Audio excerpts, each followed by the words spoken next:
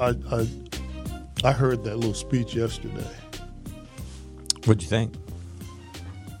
I think she was trying to say what's been said for years and years and years. Mm-hmm. You know what I mean? That we still have a chance in America is what she was saying. But so many people have fought for what she was talking about, you know? Yeah. Not just King, not just Rosa Parks. Everybody has been fighting for that, you know. I just think the question becomes, how do you get there? You know, how do you get to a point where people give up and sacrifice their privilege for the betterment of the country? Mm-hmm. I don't know if people do. I don't, you know, we saw what happened at the Capitol building. I feel like those people were fighting for their privilege. Mm-hmm. You know, that's what they were willing to go down to the Capitol building and wreck it to keep their privilege. Right. And you know, it's deep rooted, man. You know, you can't take a class or read a book and feel like you understand race. Right. It goes beyond that. And you know, they people say all the time about if you could walk a mile in my shoes, you'd go crazy too. Mm-hmm. And that's where minorities are. Is the only thing that they can do is fight and protest and try to. This is open run, right? Absolutely, it is. You know, like my mother's always told me that before you judge somebody, walk in their shoes. Mm-hmm. You know, because you don't know how it is for me as an African American. Surely, I had a little privileged basketball career, which kind of doesn't make it any different, but the difference is that I had a professional career, so I'm going to be treated a little bit different, maybe a little bit better. But the fact remains the same, man. That you know, equality and race and all that stuff, man, is a problem. It has been for a long time, man. And I just think that we're in what she was saying is that it's just broken, and she feels like it can still be fixed. Mm-hmm. And I'll go to my grave feeling like that maybe, and I'm not going to sit here and be so naive where I don't think that there's progress been made, because I think there has been progress made, but not nearly enough. Right. Is what I would say. I mean, it's just it's a tough pill to swallow, man. When you think about it, 2021, we're still talking about the same thing. You know, Martin Luther King Day was 2 days ago, and this guy lost his life. People have lost their lives. They've been arrested. I mean, just so much has taken place for justice, and there hasn't been a lot of justice based on what we saw this summer. Yeah, it's it's fall, summer, fall, whatever you want to call it. Nonstop. I think I think a lot of it feels like it should be very basic common sense. It's not. And it's not. And so, the times that I've spent thinking about this, and I've spent a lot of time thinking about this, and why it is the way it is. And one of the things that I feel like doesn't enter the conversation enough when people are trying to analyze it or figure it out, or how do we fix these things that seem like it's not even coming up with a plan to fix it. It's just don't be a bad person, right? And that seems like a basic thing. But most people, no matter who they are or where they come from, are sort of inherently selfish. They see life through only their lens and their experiences, and they think about themselves and how something is going to impact them. And so to solve this ridiculously absurd but devastating problem, more people I'm talking about white people, Harp, need to think, kind of what you're talking about, if you could walk a mile through my shoes. And those things come through experiences for people. And so this is such a sprawling cancer, if you will, that how do we fix this? Like, I don't know. It seems so basic to me, but why are there so many people that would storm a Capitol like you're talking about? Like, how do you get there? I don't think it's basic, though. I think it's a little broader than basic. And I understand what you're saying when you say it should be a simple fix, but it's been going on for so long. We're talking, we're talking, 1800s. Yeah. And before. Right. Yeah. So we don't really know how long it's been going on. We just know it's been too long. And if it was basic, in my opinion, and I totally respect and understand where you're coming from, if it was basic, then there would have been stitches put in it and there would never be a leak from the stitches being put in. Where I'm confused is that, and I think I said it before to you, why is it so hard if it's so fixable? Why is privilege – would you give up your privilege? You don't have to. And I'm not telling you to give it up, Skin. Right. I'm just saying people are not going to give up their privilege, Skin, just to make other people happy. Yeah, no. I want to comment on that because, and that's kind of what I'm talking about. Where I talk about selfishness. This is really ultimately about selfish behavior. Yeah, absolutely. When you ask a question, would you give up your privilege? The first thing that pops into someone's mind is, wait, what am I giving up here? And so that's like if we have a tendency because we work in sports to use sports metaphors, right? Nothing wrong with it. And so it's the whole idea of, hey man, I need you to give your minutes to that guy over there. And so you start going to your selfish place of, well, hold on a second. These are my, hold on. And so what's happened is people we don't spend enough time looking at the psychology of this. We do. It's easy or not easy. It's more apparent to see the psychology of the damage that is done to the African American community because it's just so present when you talk about what is happening in those communities. Talking about the wealth gap, et cetera, in access to education, on and on. Like we can see those as tangible things. So how do you get people that have something to be willing to give it up? And I believe that has to happen they need to get in touch with their spirituality, number one, because there's a lot of people that lie to themselves about their religious structures. They like to present themselves as a type of person, but their actions aren't really supporting that. And then number two, this concept, I can't tell you, Harp, how many people, white people I know, that are quote unquote offended by the term white privilege. And then you go, okay, now how do you get there? How do you get to a point where you're unwilling to talk about something that is obvious and apparent? And what happens is there's the selfish component of, well, I work hard. And that's not what it's about. It's never about how hard you work. And people start conflating it with things that it isn't. And that is a convenient thing to do to not have to make sacrifice. Right. It is convenient to start changing the terms and make it about something that it's not, so you don't have to give up what you think is yours. And so we have a real problem. You're friends with Ron Kirk. Yeah. We both really admire Ron Kirk, who is mayor of this city. They say I look like him. I don't agree, but you look like his younger brother, Hart. Okay. But anyway, so I'm lucky to know him, and I was having a conversation with him about things that are going on, and we were talking about, could you help businesses? Could you help education, et cetera, et cetera? And he said something to me that just stayed with me, and I think about it all the time. It's so profound. He was talking about community activists. People that are in their community that come from these tough communities and they're trying to do something. And then over here you have city leaders, right? They're usually civic leaders. They're usually rich guys that own a bunch of companies and real estate, and they went to SMU or whatever. And he was like, they come from such different backgrounds, educationally speaking, that they can't even sit down at the table and use the same terms the same way.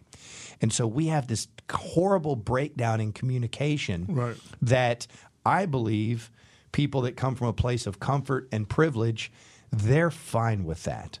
They're fine with that breakdown in communication. They're fine with arguing over what privilege means or what systemic racism means because it's to their advantage to make it adversarial.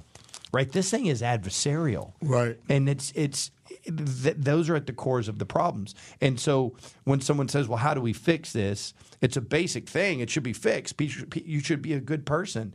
You know, what I start going to is, all right, what changes people? And what changes people are experiences. They have to have something, because most people are so selfish. They have to and see the world through their eyes and their eyes only. They have to have an experience that shakes them up or makes them see something different than what their experience is and what they believe. And and we are so segregated, Harp. We're segregated racially, ideologically, religiously, economically, educationally. And you see it. Like if you look at an electoral map has a group of people that think one way, and they're all just their community. And when you look at where the other side is, it's these dense populations where you have Arabs and whites and blacks and Indians and people that have to interact with one another. We're still so segregated. Yeah. And we have no shared experiences. And so it becomes adversarial. And that is the core of I believe that is the core of what should be a solvable problem. Right. And so, anyways, all of that sounds and makes a lot of sense. Getting there is the challenge, though. Agreed. I mean, we can sit here and have a podcast on race, equality, all of this stuff. We can have segments every single day about it. The speech yesterday was profound. It made a lot of sense. And what resonated with me was the young lady, 22 years old, hasn't given up. Yeah. But there have been a million of her. Right. People that have fought for equality and equal rights and things of that nature. A million. Again, people have lost their lives trying to get to the point where white people give up their privilege for the betterment of this country. And nothing has changed here. Right. And there's surely, if you want to call hiring a black coach in the NFL progress, okay, we've made some progress. How many teams are there in the NBA, in the NFL? Right, 32, 30. Executive jobs. How many black people hold those positions? Right. You know, that's the question. Right. And that proves where we are, where we've come from, how far we've come. It's just, I don't know. I mean, we can talk, and it's one thing to talk. You know, I can sit here and say I can still play in the NBA, right? And then reality sets in, and I go out there and I try to do it, and I can't do it. So we can sit here and say everything that we're saying, that people are naive, people are selfish by nature. All of that is true, okay? And I respect that. But the next step is change. It still comes back to how we're going to make change. How are we going to make change? I mean, that's the difficult thing to articulate. Right. That's the reality. You know, when you know my daughter goes to interview for a job, right off the bat, she has being black against her. You understand what I'm saying? And female. And she's a female. Yeah. Right off the bat. Right. It's a setback for African-American people, plain and simple. So, you know, and you got to talk about it. It's healthy to have these debates, and not debates, but these discussions about it. But, you know, I keep thinking about the Capitol building, that situation. Right. Those people were fighting because they felt privilege. They went to wreck the Capitol building because they felt privileged to go do that. It is their birthright to believe what they want to believe and have no one stand in their way. I mean, go figure. And I'm supposed to believe that I'm not good enough to hold a GM position in the NBA, or I'm not good enough or smart enough to be a professional basketball coach, an executive, whatever it is that I want to do. I feel like I'm qualified to do it. Right. And for it to just be numb and shut down without any explanation other than we're going in a different direction, to me, is asinine, man. I think it's ludicrous to me. It really is. It is. But you know where I think Skin, and I don't know how. See, we're talking, we're discussing this, right? But there still has to be some action. I mean, people have to make change.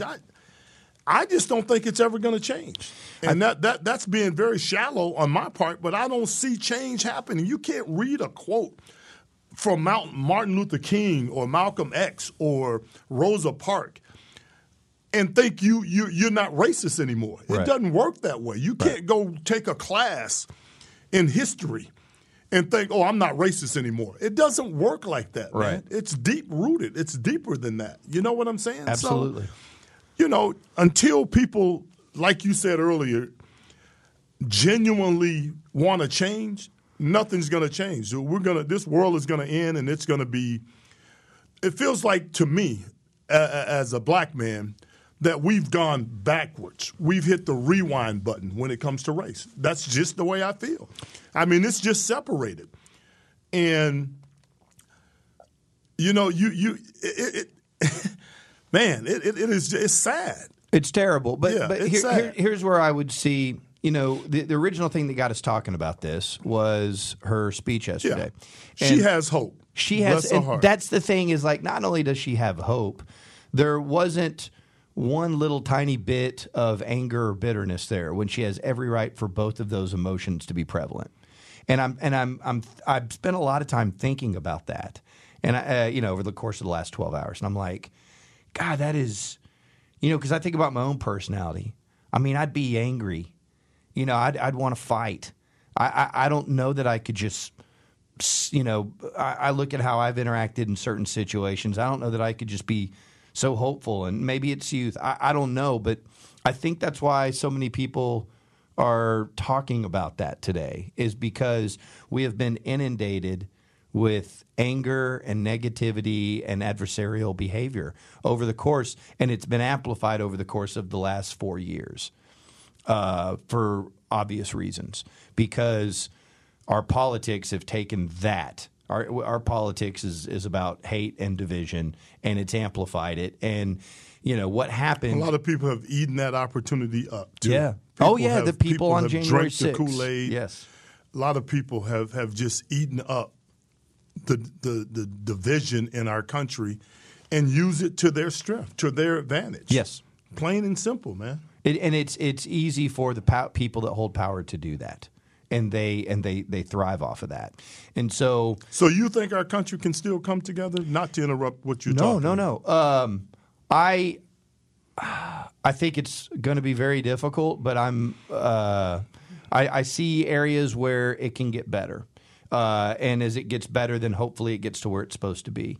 The things that are different from 20 years ago is the tremendous wealth that certain African Americans have, that they can hopefully, because the other aspect of this, and people will use this to their advantage, is, well, we're a capitalist society, and it's it's equal playing field, when we know it's not, and it's competition and all those things. So in order for, within our structure and how it works, in order for there to be progress, then people of color or people of different backgrounds other than white have to get the capital. So I'm not sitting here saying, hey, it's up to you, LeBron, it's up to you, Oprah, it's up to you, Shaq. I'm not saying that, but in some ways, those people that have that are going to have to reinvest in the community to bring people with them, and then there's a ripple effect. We started to have that in the early 1900s, and Jim Crow South systematically broke that down and took it away. We know that. And so we're in a different age in terms of media exposure, what electronic media can do, the ability to document things. I'll give you an example, Harp. When I was in high school, the NWA record came out, right? Right. F the Police and all that. And so from the underground. Right. So you're listening, you're in your room or whatever, and you're listening to this music, all right? And they're painting this picture. Well, that's a song. Well, then a couple years later, everyone in the world sees the Rodney King video, okay? So that's different than listening to a song. That's something that you're watching, you're going, well, I'll be damned. And so my point being is that It's not where it should be. It's a million miles from where it should be, but there are mechanisms in place that can further document our behaviors and show our behaviors to ourselves. And I think that gives us some basis to go somewhere in a better direction. I think who would have ever thought, Harp, think about when you got into the league in the mid-'80s. What if I told you, hey, man, Michael Jordan's going to own a team one day? Now, I know, listen, Skin. That I'm going to let you finish your thought. Well, no. Go ahead. Go ahead. You know, for us to celebrate first black president, first female vice president, tells me how far away we are. Right. You know, we're celebrating one black owner in professional sports. Right. You know, Obama was the first black president. That's not equality, man. I agree. That's not what it's about. It's not about a first time. You understand? Mm-hmm. I mean, 1800s, man. This has been going on forever and ever and a day.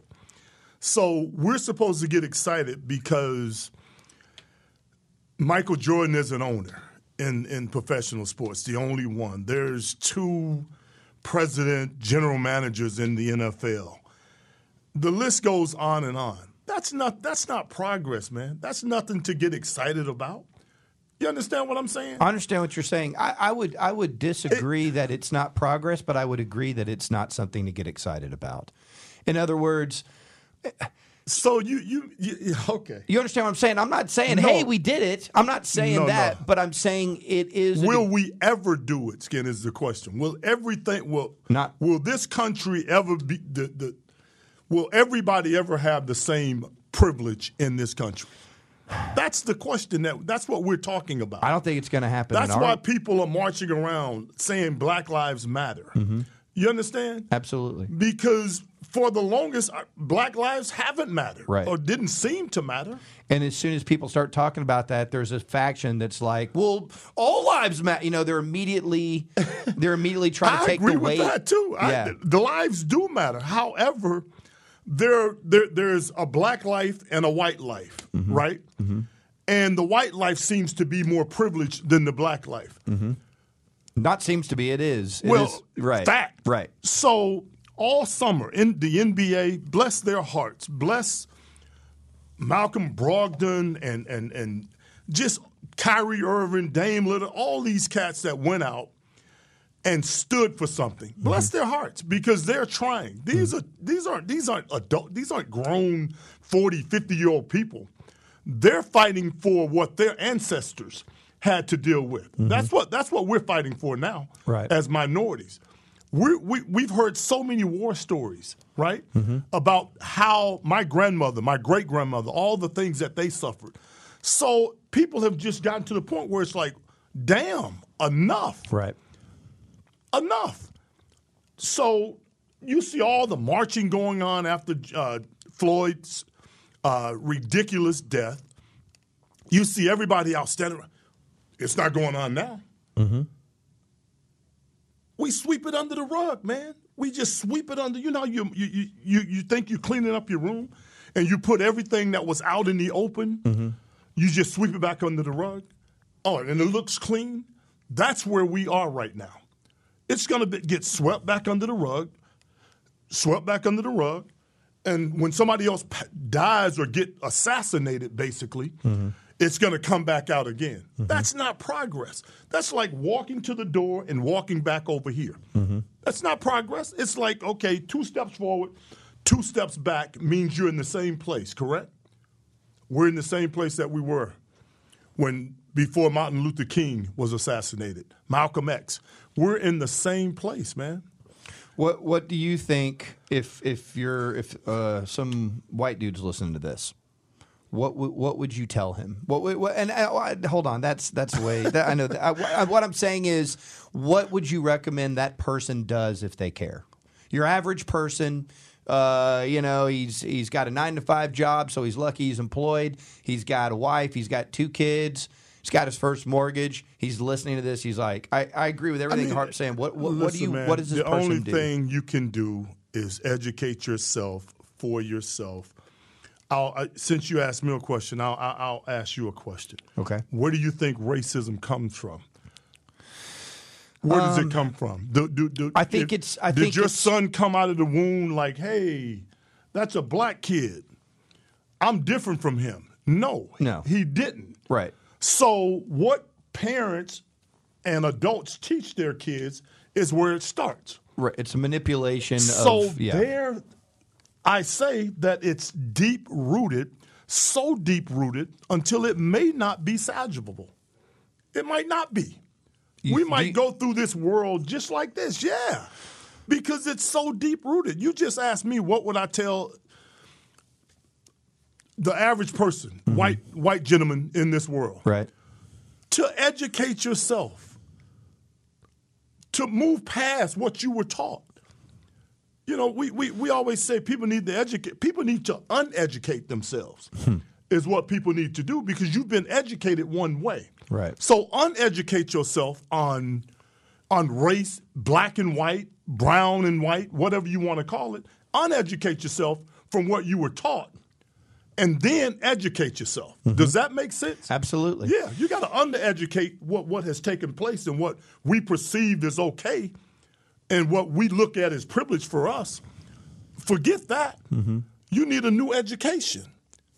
So, okay. You need a new one. I agree with everything you're saying. And it's like, okay, so how do we get there? Why do people engage in re-educating themselves? And that's where I keep coming back as I try to figure this stuff out, which, I don't have the brain power to figure this out. But I keep coming back to behavior patterns of all different kinds of people. Skin race is taught, man. I agree. No, I agree. Yeah, it's taught. But it's taught by our structures. Yeah. You said, and obviously families teach values, but our structures are teaching racism. That's why we get into this conversation of what is quote unquote systemic racism. I'll give you an example, real basic one. And just so you know, when I went back to college, I studied film, and so we spent a lot of time talking about images and how images are presented. I can remember growing up, all right, turning on the news, and almost every crime story that you saw was a black person committing a crime. Okay? What is the effect of that? You are subconsciously teaching people that black people commit crimes. Yeah. And so it's like, okay, so how do we undo that? And when you talk about deep-rooted, that's the essence of deep-rooted. Our structures, think about when we're teaching American history, there should be an entire semester on the ramifications of the Civil War and then subsequently the Jim Crow South. I can remember it would scare kids, brother. But it would scare minorities to death. They'll have.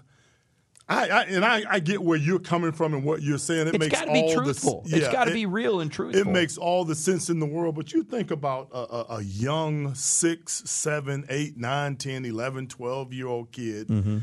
And they see black people being smacked with a whip. That scars kids. Yes. It scars them for a lifetime, man. Right. That's why I say this thing is so deep, man, until if we don't come together, it's going to be tough to raise kids. No, I agree, but I'm thinking about what you're saying, and I'm thinking about the images I saw at the ages I saw them at. And I don't want to get into religion, but for Christians, they see Jesus at a very young age on a cross with blood coming out of his hands, right? Yeah, for them to have life. Right. Okay. So I very distinctly remember being, 10 or 11, and being in the living room when Roots was on. That stayed with me forever. There is a show that is on Netflix that Ava DuVernay, I don't know if you know who she is. She's a great filmmaker. She made this incredible documentary called 13th about, what the 13th Amendment did and how it re-enslaved people and the false notion of. She's an incredible filmmaker. She made a series called When They See Us. And it was about, if you know the story of the Central Park Five in the late 80s. Yeah. And so it's impossible to watch. It's devastating. Why? Because they were falsely accused. Not only were they falsely accused, but it was the torture of children. Right. Okay? And Harp, dude, My son walks in. He's, 12, and he's watching this, and he's like, it is fucking him up. And it's exactly what you're talking about. And so you see that, and you go, okay, son, time to leave, buddy. I can't have you watching this. Right. And I'm sitting there going, that kid that is being tortured in that prison is 2 years older than my son that can't bear to watch it. Right. That's real fucking life, man. Yeah, it sure is. And so what I'm saying is if we're not truthful and direct with what this is, then there's just got to. And what I'll say to that, Skin, if we were truthful, we wouldn't be sitting up here having this conversation. Agreed. If we were truthful, right, this conversation would not be necessary. If everybody was raising their kids properly, and I'm not here to tell people how to raise their kids and all. That's not what this is all about or where I'm coming from. Man, I've said it before, man. People are hurting, man. Yeah. I'm telling you, man. The black community doesn't know which way to go. They just don't. And see, I think people think that we're asking for favors and asking for a handout. Equality means equal rights. It means the same chance you get, I get. Mm-hmm. Same chance Christina gets, my daughter gets. Mm-hmm. That's all you're asking for. Right. I'll do the rest. Give me a chance. Put me in, coach. Give me a chance. I'll handle the rest. Whether you like me or not, whether I'm black or white. That's all you're asking for. You're not asking for anything other than what you should. In order to get the chance, Harp, everybody has to be reprogrammed. The people that hold power have to be retrained, exactly re-educated. Right. And I just look, man. I'm being a dime store psychologist here. I just believe it has to come through what I'm just loosely calling the desegregation of experiences, because I think the way that I grew up in a predominantly white. In fact, my neighborhood only had, I think, 3 or 4 black families that I recall. The neighborhood that my elementary school was in, and then when I went to junior high, Hamilton Park was merged with our neighborhood, and so suddenly I'm going to school with 40% black kids. Right? Then I go back to high school, and it's back to 70% white. But all of the way that I believe has come through my experiences, and it's predominantly through sports, and as well as, I got real involved in music. Yeah. And so those are situations or environments or circumstances that force desegregation. Right. And so I just, you've been in locker rooms and you see how cliquish it is. And that people come by that naturally. So they have to live through things. Hey, listen, what we're trying to get accomplished should be natural. Right. It should be. It should be, but people are taught for it to not be. And they're taught to fear people that aren't like them. Segregated schools. Right. Segregated restrooms, water fountains, communities, buses. Yes. That is a joke to me. Right. Colored people, white people. Black people not allowed in this restaurant, that restaurant.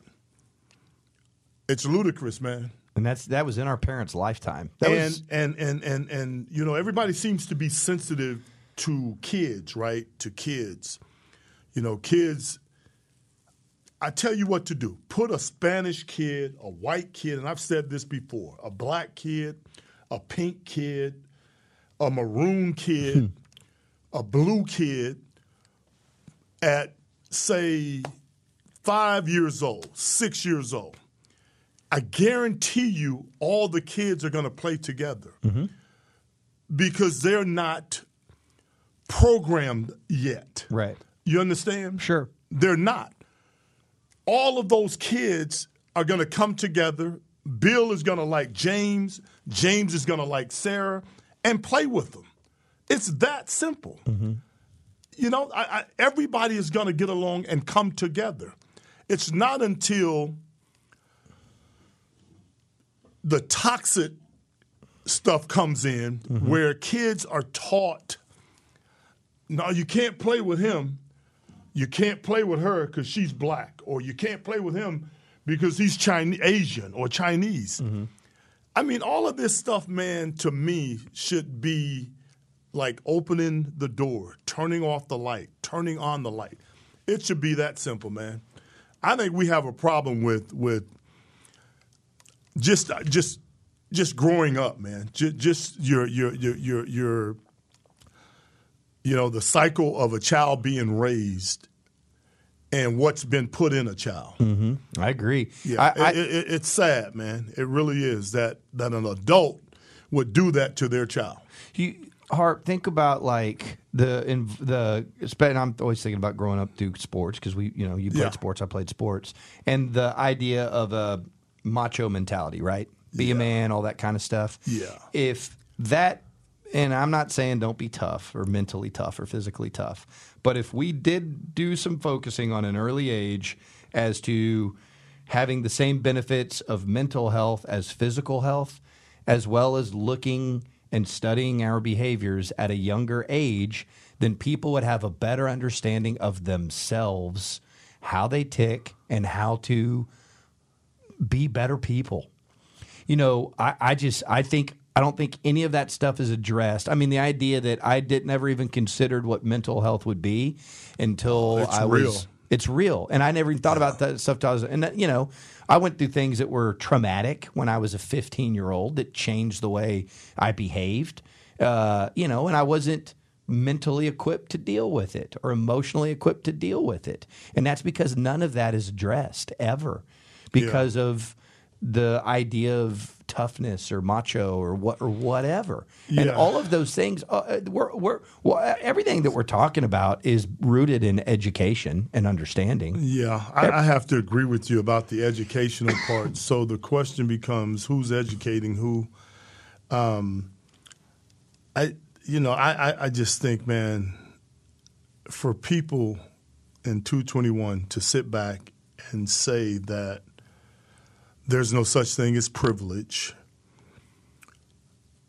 I think it's sickening to me. I wonder about their motives. There is a thing of privilege. Absolutely. And the only way anything gets resolved is people have to be willing to give up their privilege for the betterment of somebody else. And the reason why I'm not optimistic that things will ever get any better is for that reason. I don't think people are going to give up their privilege. And it was on stage at the Capitol building. That's what those people were fighting for.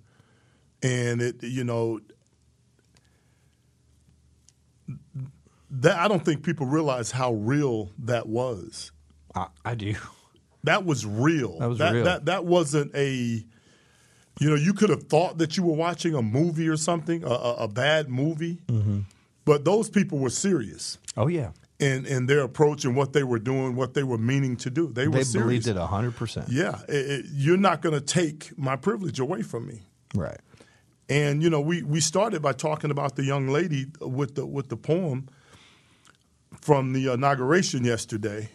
And I thought it was beautiful, the inauguration, because you saw people coming together, and that's what those things are about. It's about that moment of healing and things of that nature. Our country is broken. There's no doubt about it. That young lady that presented the poem, she feels like instead of using the word broken, she used unfinished, is what she said. That it's not broken, it's just unfinished. That there's still a chance and there's an opportunity for us to come together as one.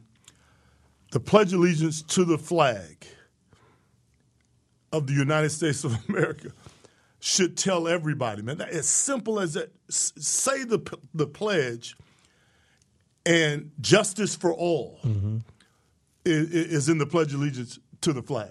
Justice for all.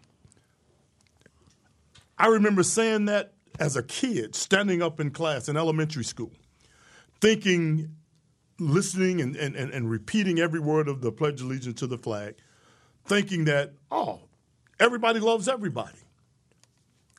That's why I don't understand why people gave Colin Kaepernick so much flack. Because they're racist. I just don't get it. I mean, but the thing is not only are they racist, they want to fight you for telling them what they are. Like they're not even willing to own fight. You know what I'm saying? I'm just saying. I'm going to fight for right. That's what I'm going to do. I'm going to fight for right because I believe that's what I was raised to believe. Mm-hmm. You know, my mother never separated white people from black people. You know. Harp, I want to say something about Kaepernick because you brought it up. If you go back and you look, and I was in the middle of all that from the standpoint of I did sports talk radio. Yeah. Okay.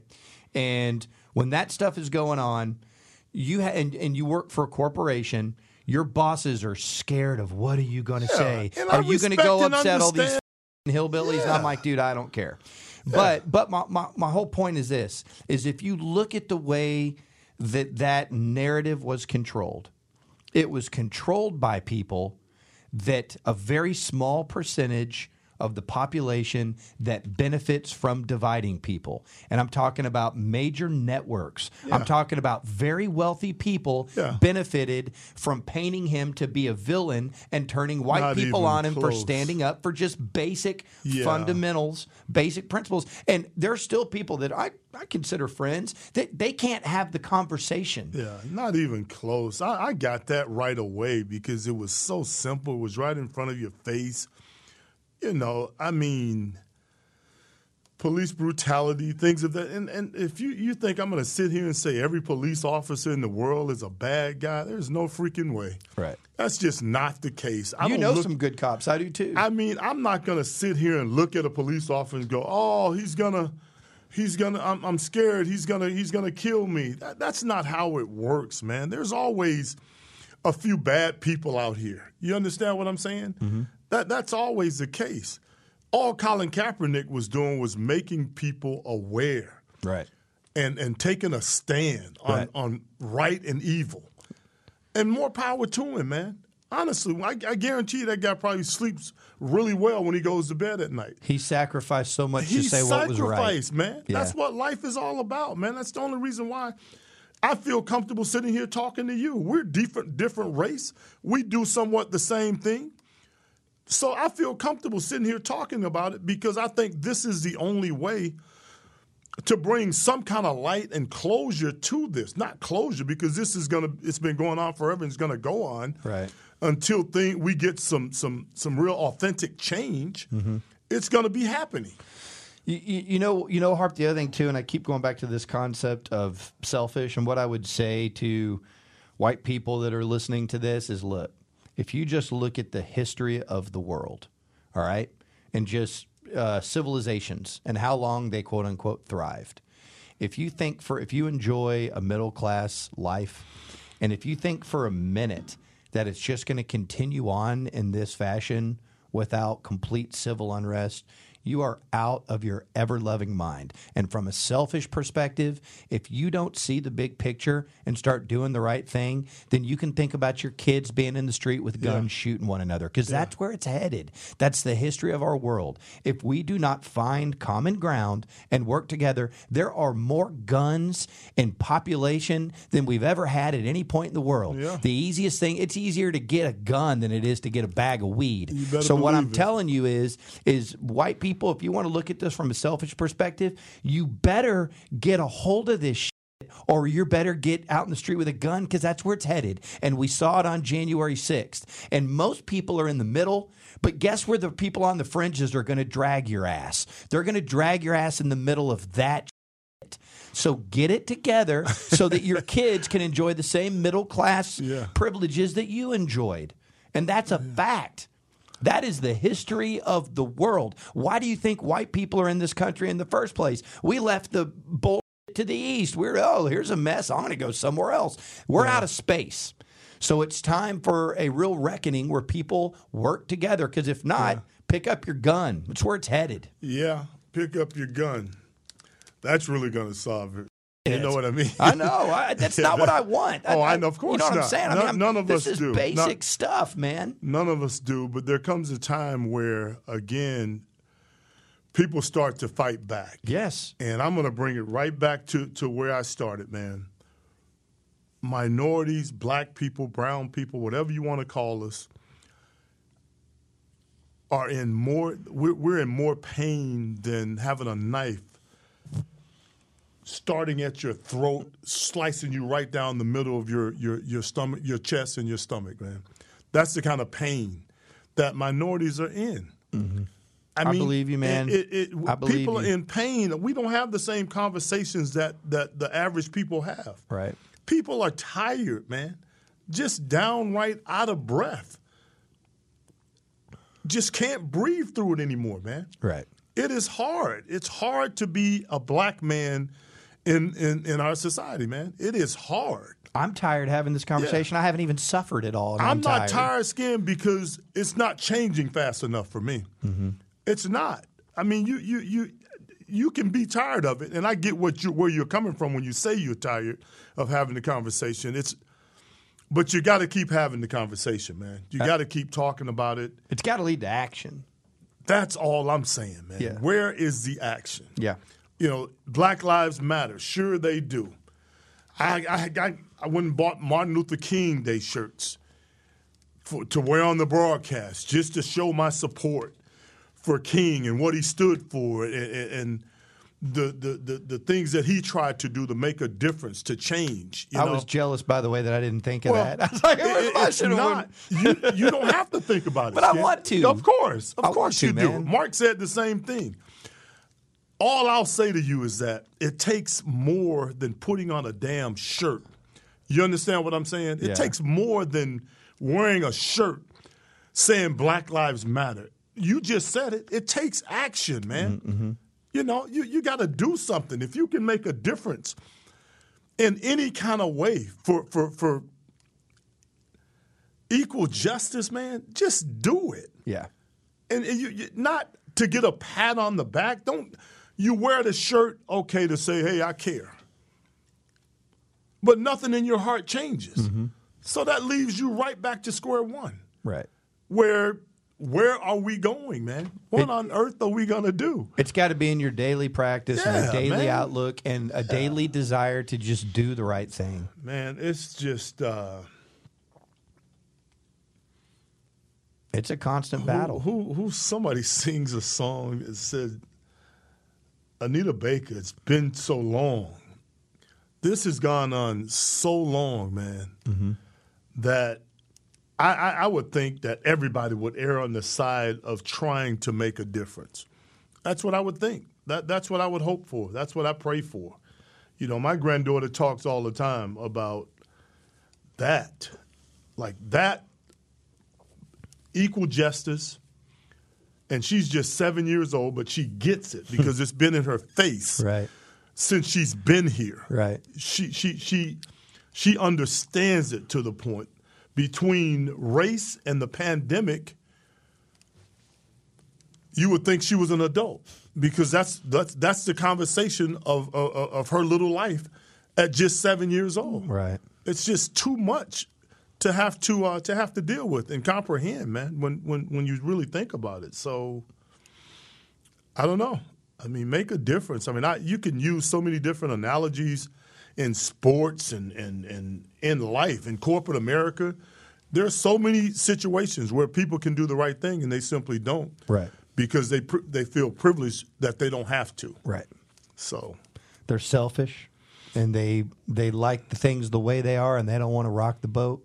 There's too many people that aren't willing to rock the boat because their life has been on these like sort of steady seas, so to speak. There's just not that much difference in us, man. I'm telling you, man. It's just not. When you think about it, man, I cut you, you bleed. You know, you get hit in the head with a hammer, a big knot comes up on your head.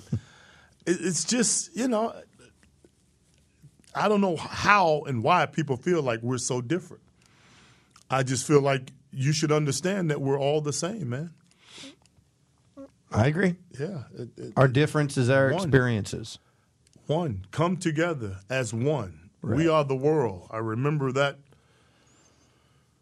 What was South Africa? That was okay. So We Are the World was Feeding Africa.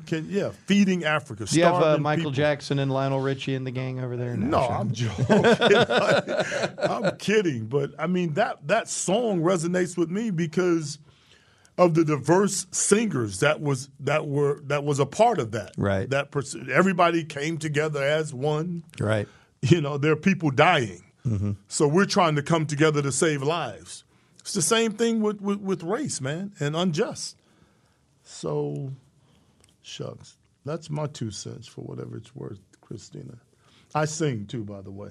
That's my hidden secret. Do you want to sing to end the podcast? Not at all. You don't want to go a cappella here? I am not going to sing for our viewers or for. Is this just a Metroplex? It's a podcast. Hopefully, it ends up everywhere. You know what I'll say? We need a sponsor too, by the way. We do need a sponsor. Anybody that's out there listening. You know what? It'll get better if we had a sponsor. How about that? I'll give you some stuff. I would say the one thing that I can tell everybody listening is what you don't know is during commercial breaks, sometimes Harp will sing a lovely melody, because I'm wearing a headset, I'll get to hear it. Man, it happens. It happens. My mood fluctuates so much, man, with all the craziness going on. I don't want to be that guy, though. I don't want to be one of these guys, man, that's mad at everybody because of racism. Mm-hmm. I don't want to be that dude. I don't want to be the dude that thinks every white person is a bad person. I don't want to be that guy. I don't want to lose my white friends because of the things that are going on in this country, man. Mm-hmm. I don't, because they mean something to me. They've been dear to me. I mean, I have a lot of friends that are white, and we have been through a lot. We've been through the good, the bad, and the ugly. And I believe in them as friends. Do you think? Do you have more white friends than most? Than you would ever know. Okay, but what I'm asking is this: do you have more white friends than your black friends that you grew up with? Not I'm saying do your black friends that you grew up with have as many white friends as you have? Absolutely. That's great because they don't discriminate against people. Mm-hmm. I'm telling you, just not bred that way. To look at, she's white, I can't date her. He's he's black. He's not like me. I think what makes interracial couples come together is that they've been told by their parents or whoever's so long, don't mess with that. Don't do this. You don't want to be involved in that. That's why people see interracial couples, and it's like, what the people look like they've lost their mind. Like those two people chose to like each other. It should be that freaking simple, man. Mm-hmm. Let me ask you this. So a couple of years ago, my daughter's 15 now, but when she was first having boyfriends, one of her boyfriends was a black kid. And my first thought was, okay, she needs to be cognizant of haters. Exactly. Yeah. Cultural differences so that she can be respectful of those things. If she's going to be in a situation she hasn't been in, I want her to be respectful of lives that aren't like hers. And I was like, man, that's a really heavy thing to think about for a 12-year-old. Yeah, absolutely. 13-year-old. And I was like, I don't know how to convey that, but that's what I'm thinking about. It's tough, man. It's a tough line, man. And here we are in 2021, and that's still a thing. Mm-hmm. You still can't go to a steakhouse and feel comfortable. Right. With a different race of a woman or a different race of a man. And you know what's interesting about that to me, Harp, is just the way her mother and I have raised her. We haven't had like very overt racial conversations, but all our conversations are about respecting people, right? Yeah. And so she had no inclination one way or another as to who she should or shouldn't like. Right. And so it kind of supports what you were talking about earlier. It's just people connected. Yeah. Right, because they're people, and the real friction of the world. is what as a parent makes you step back and go, I would imagine it's the way the parent of a gay child would feel. Right. It's not that you don't want your kid to be gay. You're worried about the other people around your kid because of the history of the way people treat one another. Right. And that's what caused me anxiety was, okay, how are people around her going to treat her? Not the way we're going to treat her. See, what we think is that we think that we can have our kids. We think having kids put you in control over who they become, who they are, and that's not the way it works. Right. Because you train your kids, right? Mm-hmm. Hoping that they will follow their upbringing, right? It goes right back to race, is what it goes back to. You train your child to love the Lord, not to discriminate a certain way. And you hope and pray they follow that. Now, when they fall off of that line, it can be all sorts of enemies that causes that, right? Mm-hmm. Again, it's racism. Right. It's discrimination. Right. It is what causes people to turn their back on this or to look down on that. It's race, plain and simple. We don't have control of it like we think we have. Right. Plain and simple. Right. We don't. Your daughter dating a black guy. Mm-hmm. She may do it anyway against your wishes. Which we would never be that way. But what are you going to do? Right. You're going to take her in the room, sit her down. Man, society is screwed up, bro. Mm-hmm. Well, I'm going to look at it as, and I don't want to look at it any other way. I'm going to look at it as I can control what I can control. I can control my intentions. Right. I can control my desires and behaviors. And you think that's going to change it? No, all I can do is try to influence to the best of my ability what I can influence, and I will steadfastly do that. Right. I'm committed to doing that. But I've had so many conversations with people where I'm just so frustrated with how can you not see what is so obvious in front of your face? But you can't. People don't see because they don't want to see it. They have. I heard somebody say, "I'm not giving up my white privilege." You heard that recently? I hear it all the time. That's the bottom line. Yeah. Is people don't want to give up their privilege. I'm privileged to be white. And I'm not privileged to be black. Mm-hmm. Yeah. And we sit here saying it's going to get better. We have to make it better. You can't. It's not just going to get better. You have to take part in the process. Who's taking part in this? Who not enough. Not enough people. Who say in New York? How many people are going to give up their privilege? I would think a very small percentage. In Chicago, how many people? And I'll say this, unless they can get something out of it. If people will do things if they can get something out of it. Well, so we're just going to walk around the world the rest of our lives and discriminate. No. What we're going to do is we're going to influence what we can influence to the best of our abilities. Man, that doesn't work, man. It's I'm doing that as opposed to the opposite. I'll tell you that much. I hear you, and that's your prerogative. But I just go back to women not allowed to play at the Masters. Black people could cook the food, but they couldn't go play golf. What is it? I mean, let's get real, man. No, you're right. It's deep-rooted. It's taught. It's all of those things. It is the most asinine thing that I've ever thought about in my life, man. It's an incredible thing that will continue. We'll have this conversation next year. We'll be talking about the same, man. We'll be saying the same thing that we're saying today. Oh, people got to do this. People got to do that. Which means that we're living in a screwed up world. We are. Yeah, we really are. I think we can identify, and now it's how do we change it? And there's got to be a willingness. And I would hope if people have made it this far into the podcast, I would hope they're willing to do their part. Let me ask you this before we wrap this up, and maybe it's something we talk about next time. Did you end up watching the Tiger documentary? Yeah, Let's talk about that next time. Because when you started talking about the Masters, I started thinking, because I just watched it this past weekend. We're going to have the directors of that thing on the Ben and Skin show, and there's a lot of things. What in particular did you enjoy about that?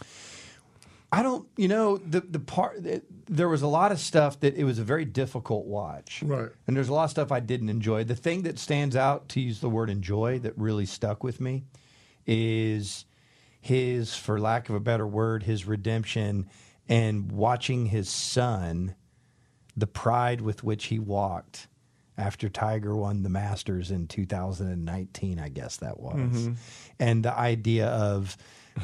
His kids, at first, all they did was see him lay around with back pain, and then they got to see what it was like when he was on top of his game. But there's a lot that to me, Harp, that documentary is about repressed pain. Yeah, and it's also about racism. Absolutely. You know what I mean? And Tiger even confronting that and not wanting to be in that position. And I know we're trying to move past race, but to me, man, it's no way around it, bro. Mm-hmm. It isn't. I mean, a black man is a big deal if he wins in golf. It's a big deal that Tiger Woods, a black guy, winning the Masters. Mm-hmm. So it goes right back to the same thing, man. Nike was going to market. Nike marketed it. Nike marketed race. When Tiger was 21 years old or however old he was, they marketed race. And made billions of dollars. Yeah. That's 1997 or 98 or 96, something like that. 97, 98. That's 20-something years ago. And it's still going Still going strong. It'll be 20 years later, still going strong. Will we be doing this podcast in 20 years? I doubt it. If we keep talking about this, no. We've been canceled. If we keep talking real, no. They don't want real. Society doesn't want real. They want to sweep it under the rug, man. I mean, how many times did we talk about Martin Luther King? I mean, we end up. No, I'm asking on the this question. pod? No. Oh. On Martin Luther King Day. We talk about it once a year, right? How many times did we talk about this again? How many times on the broadcast? How many times? Yeah. They played all these games, right. all these games. Sent delivered a message, and by the way, Sent Marshall's one of these people. It's like, I don't like being called the first African American woman to be CEO of it, because why are we talking about that first? That's my thing. Yeah, that's my thing. Yeah. Anyway, I'm tired of talking. All right. I might say something I don't need to say. So. No. Everything you said was real. Yeah. All right. So I'll see you tomorrow night. You will. God delays is coming. I'll be there, Skin. All right, man. Yeah. We got Mavs Spurs tomorrow night. Mavs are what? 6-6, 6-7, 7-7. Yeah. So they're close to 500. They may be a game under. They may be back at 500. I think they are. Yeah. No. I think they're 7-7, right? I'm going to look it up on the internet. I think they are.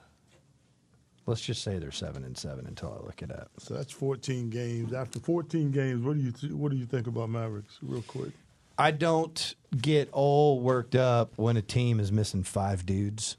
I mean, I couldn't do anything but agree with that. So I think I always look at it as, you got to overcome adversity and those things within a team and injuries and stuff. But I always look at it as, when this thing is functioning the way it's supposed to, how good is it? And I am unchanged in my opinion that the Mavericks are a top Western. They're not as good as the Lakers, but they're a top contending Western Conference team when they're fully healthy. I believe that. They've improved their defense. They have scoring when they need it. They have one of the 2 or 3, 4 best players in the world. Scoring is down, though. And that surprises me a little bit. Well, but I think the other thing too, though, Harp, is like if you look at the guys that are supposed to be on the floor for those stretches, Josh and Dorian and Maxie and all those things. We talk about their defense. Their good defense leads to even better offense. You get stops, you get secondary offense, and those things that make it easier and make your numbers better. When those guys are back, I think there will be those guys haven't played with KP yet. That's true.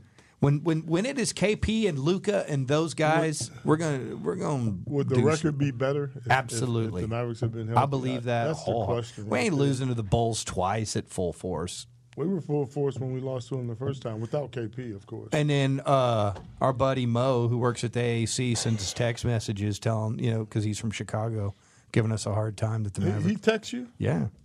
Dude, me and Mo talk more trash to anybody than anybody in my life. He's a Bears fan. I'm a Cow. We talk trash non-stop. I thought I was the only one getting the text, though. That's all I'm saying. Shit. Tell Mo. I'll tell Mo. Maurice but anyways. Maurice is a handful. He is. Yeah. All right. We'll do this again next week, man. Look forward to it. Bye, y'all.